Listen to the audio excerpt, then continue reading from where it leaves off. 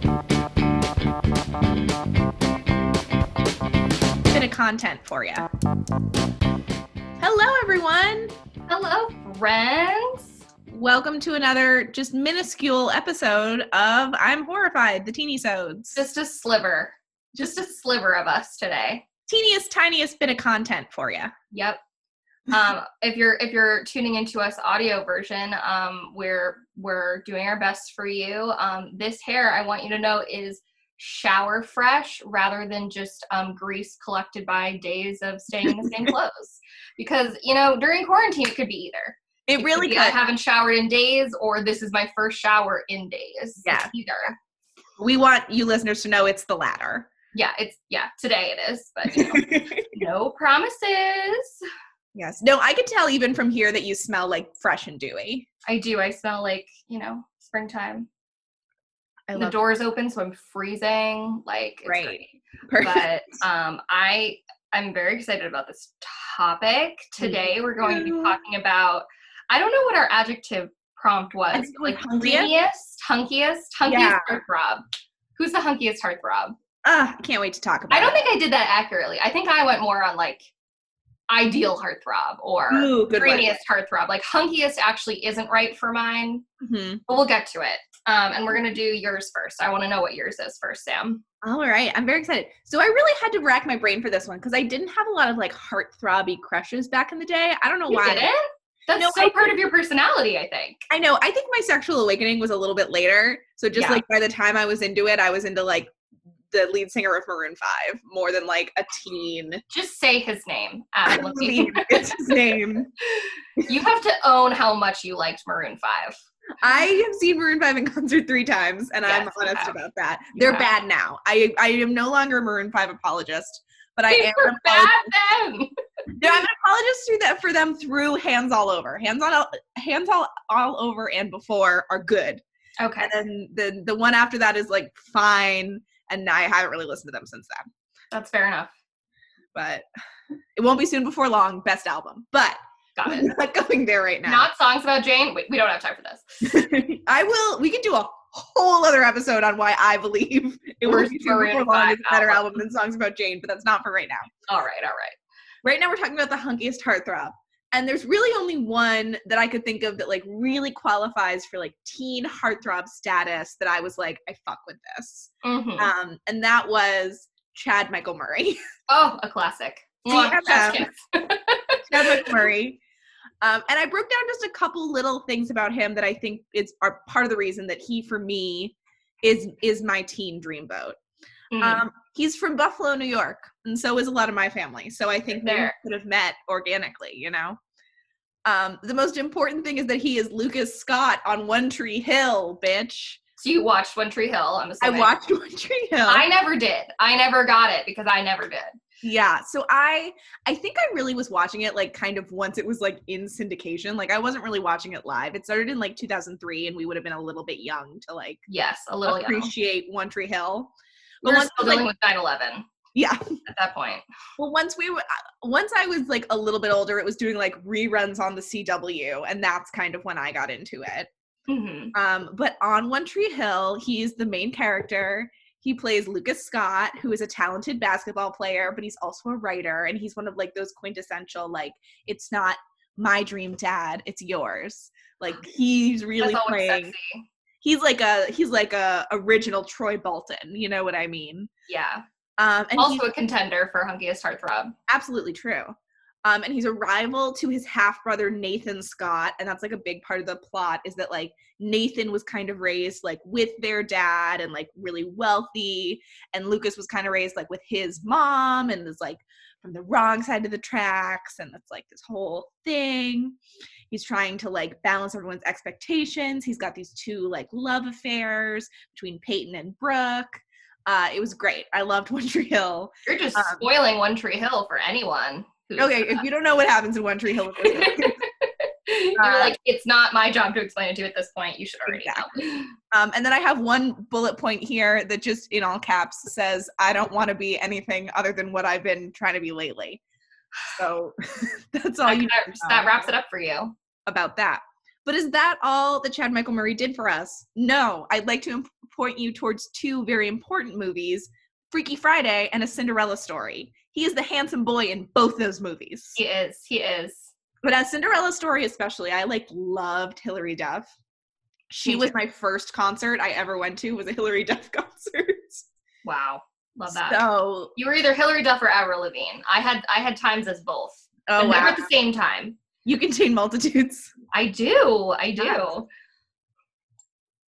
But yes, so he does a wonderful job in both those movies. And then, as I think is kind of important for like a real classic teen heartthrob, he has a disaster phase. So he was married to his One Tree Hill co-star Sophia Bush in 2005. Oh, remember Sophia Bush? Yes. They divorced that same year, and she actually wanted it annulled for fraud, but the judge wouldn't do that, so they just had to get normally divorced. And it's rumored that he cheated on her with Paris Hilton, which is like so quintessential OOs. Yes, really. Someone cheating on their wife with Paris Hilton. And she also said she didn't really want to marry him, but she felt a lot of pressure to, because they were like this golden couple of One Tree Hill, and she was the only person who could get him to set on time, which is like some exciting drama. He's written 2 shitty books, which is hilarious to me. One is called Everlast, a graphic novel. Oh, and it follows Derek Everlast, a man whose destiny in life is guiding others to a place of rebirth for mankind called Haven. Oh no. Which, okay. And then he also wrote American Drifter, which is a thriller that came to him in a dream. So I'm glad that he's a published author. And then most importantly, he's now kind of in the middle of a triumphant return. So he had a really great role as Agent Jack Thompson in Marvel's Agent Carter, which was like about Peggy Carter from the Captain America movies. And she got this spin-off TV show that was so good. And only lasted 2 in the Marvel Cinematic Universe. Not so bad. Yes. And I think it was really smart that he took this role because he kind of played this like cocky, jerky dude. And I think it was like kind of referencing the public perception of him as like kind of a jerky dude who doesn't get work anymore because he sucks. And he was like very much like an antagonist figure for Peggy Carter, but then they have like a respect for each other because like, okay, we're both like good cops. So like that was a great role for him. And now he has a guest spot as a cult leader on Riverdale, which is exactly what he should be doing as a former teen heartthrob. That is exactly the kind of work he should be looking for right now. You're absolutely right, Sam. Yes. So what I'm saying is I think we're in the middle of like a renaissance. I think we're only going to see more exciting work from him. And I think I don't want to be anything other than what I've been trying to be lately. And that's my case for Chad Michael Murray. I think if he was like 20% better of an actor, he could have been like Chris Pratt, Chris Evans, you know, like sort of sort of A- list celebrity. I mean, I guess they're A-list celebrities, but just like getting consistent work as like some hunky superhero. Yeah. But he's just not that good at he's not things. But he does have that sort of like upside down pentagon shaped chin. Yes. That people love to see. You're also totally glossing over his shining role as bad boy and quasi love interest for Rory in Gilmore Girls, Tristan. Yes, that was his big break. That was pre One Tree Hill. That was probably his big break, or maybe he had a big break before that. But yeah, that's how I think of him, because I didn't watch One Tree Hill. I think of him as like a Cinderella Story. Yes. And Tristan in Gilmore Girls, who sucks. But also serves to highlight how much Dean sucks, which is important to me as a Gilmore Girls fan, obviously. See, I don't fuck with Gilmore Girls as much, but I love that he could do that for you and for us. He did that for me. Yeah. Personally. So I appreciate that. Okay. All right. You ready to get a little retro? Let's do it. So I wanted to go retro no matter what, because like I have my teen heartthrobs, right? I was a heartthrob girl. Like I had crushes on these boys like all the time. Like there was a new one every minute. They all looked the same. My first one was probably Aaron Carter. That was big, like the Lizzie McGuire show. Yeah. Dream Street. Yes, exactly. So like he was probably first. Then I had a Jesse McCartney phase, and then probably at the tail end of my heartthrob phase, before I started having crushes on actual boys, 2 men, was probably Zac Efron, because you know, Zac Efron. I didn't even think of him, and then I was like, oh, duh, Zephron. like Zephron is the heartthrob of the 2000s, I think. Yeah, he peaked a teeny bit late for us, I think. He's a little late for us. Yeah, we were right on our way out as he was really peaking, so it was like not weird to have a crush on him, but it wasn't like cool to have a crush on him. He wasn't sexualized by the media enough for us to care at that point. Yeah. Which is not his fault, but it's also not my fault, right? Mm-hmm. So, I was down to 2. I narrowed it down to 2. I narrowed it down to Paul McCartney and Leonardo DiCaprio.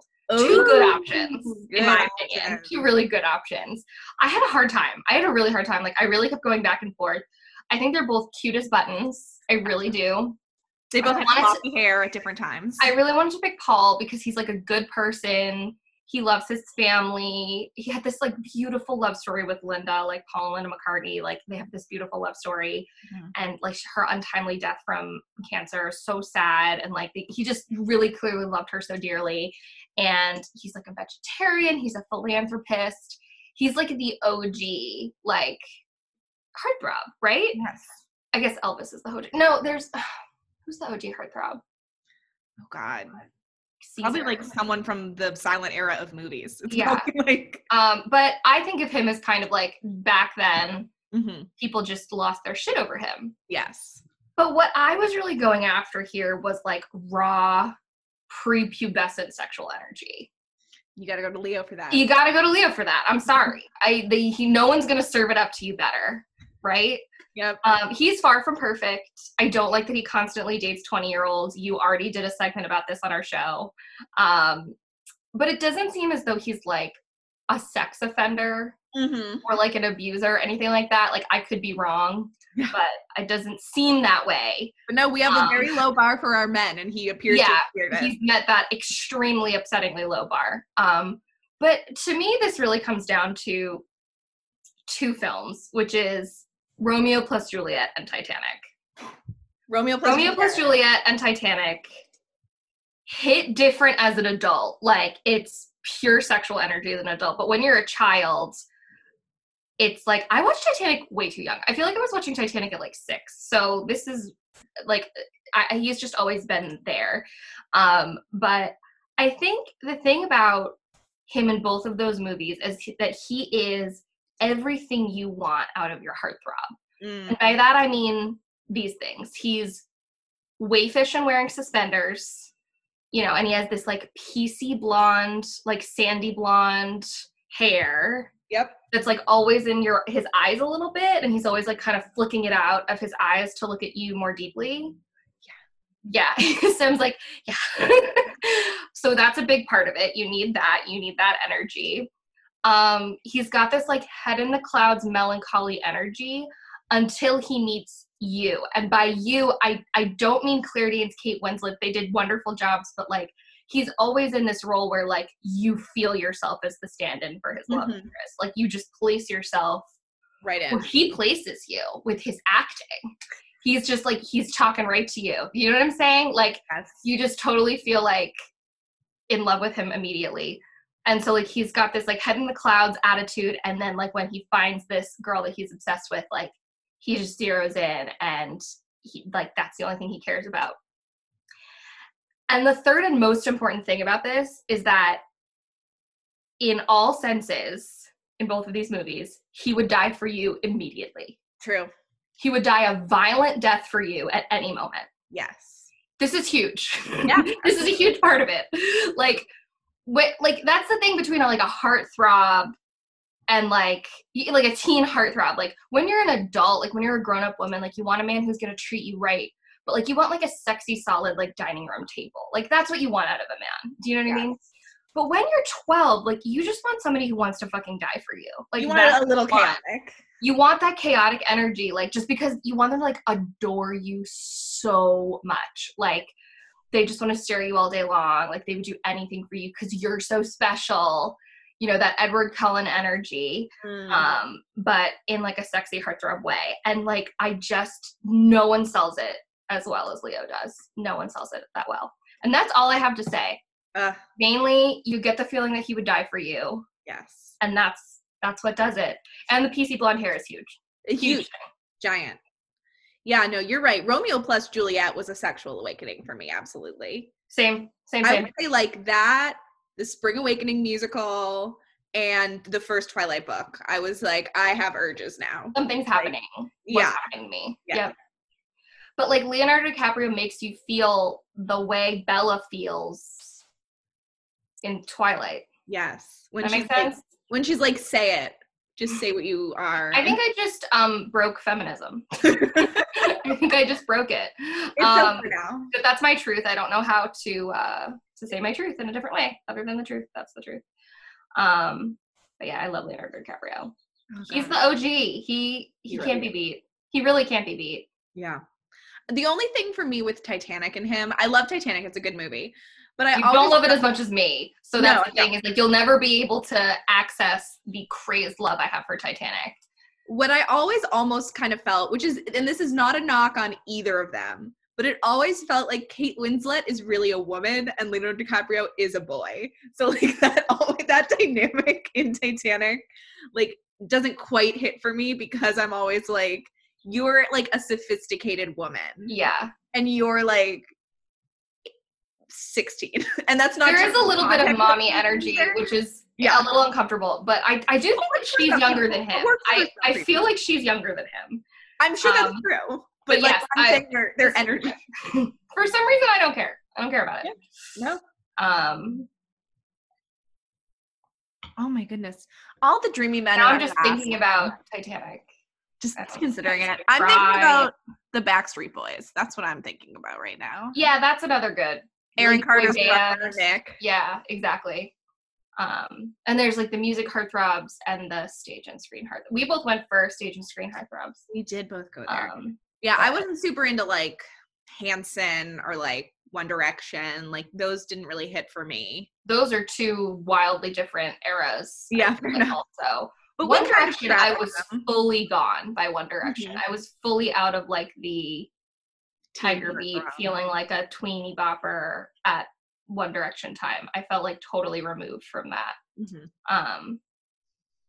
But Zac Efron, like High School Musical, I was just about done. Yeah, but they still hit for us. 1D, I was fully out of the gate. Or even like Jonas Brothers. Like Jonas Brothers was the same, I think for me, the same as High School Musical, where like, yeah, I think it was the same timeline, but I never like getting out of that period of my life. So I didn't go deep, but I was familiar with the Joe Bros. I knew their work. I'm more into the Jonas Brothers now. Yeah, wifed up Jonas Brothers is the better Jonas Brothers. That's a great energy for them. Yeah.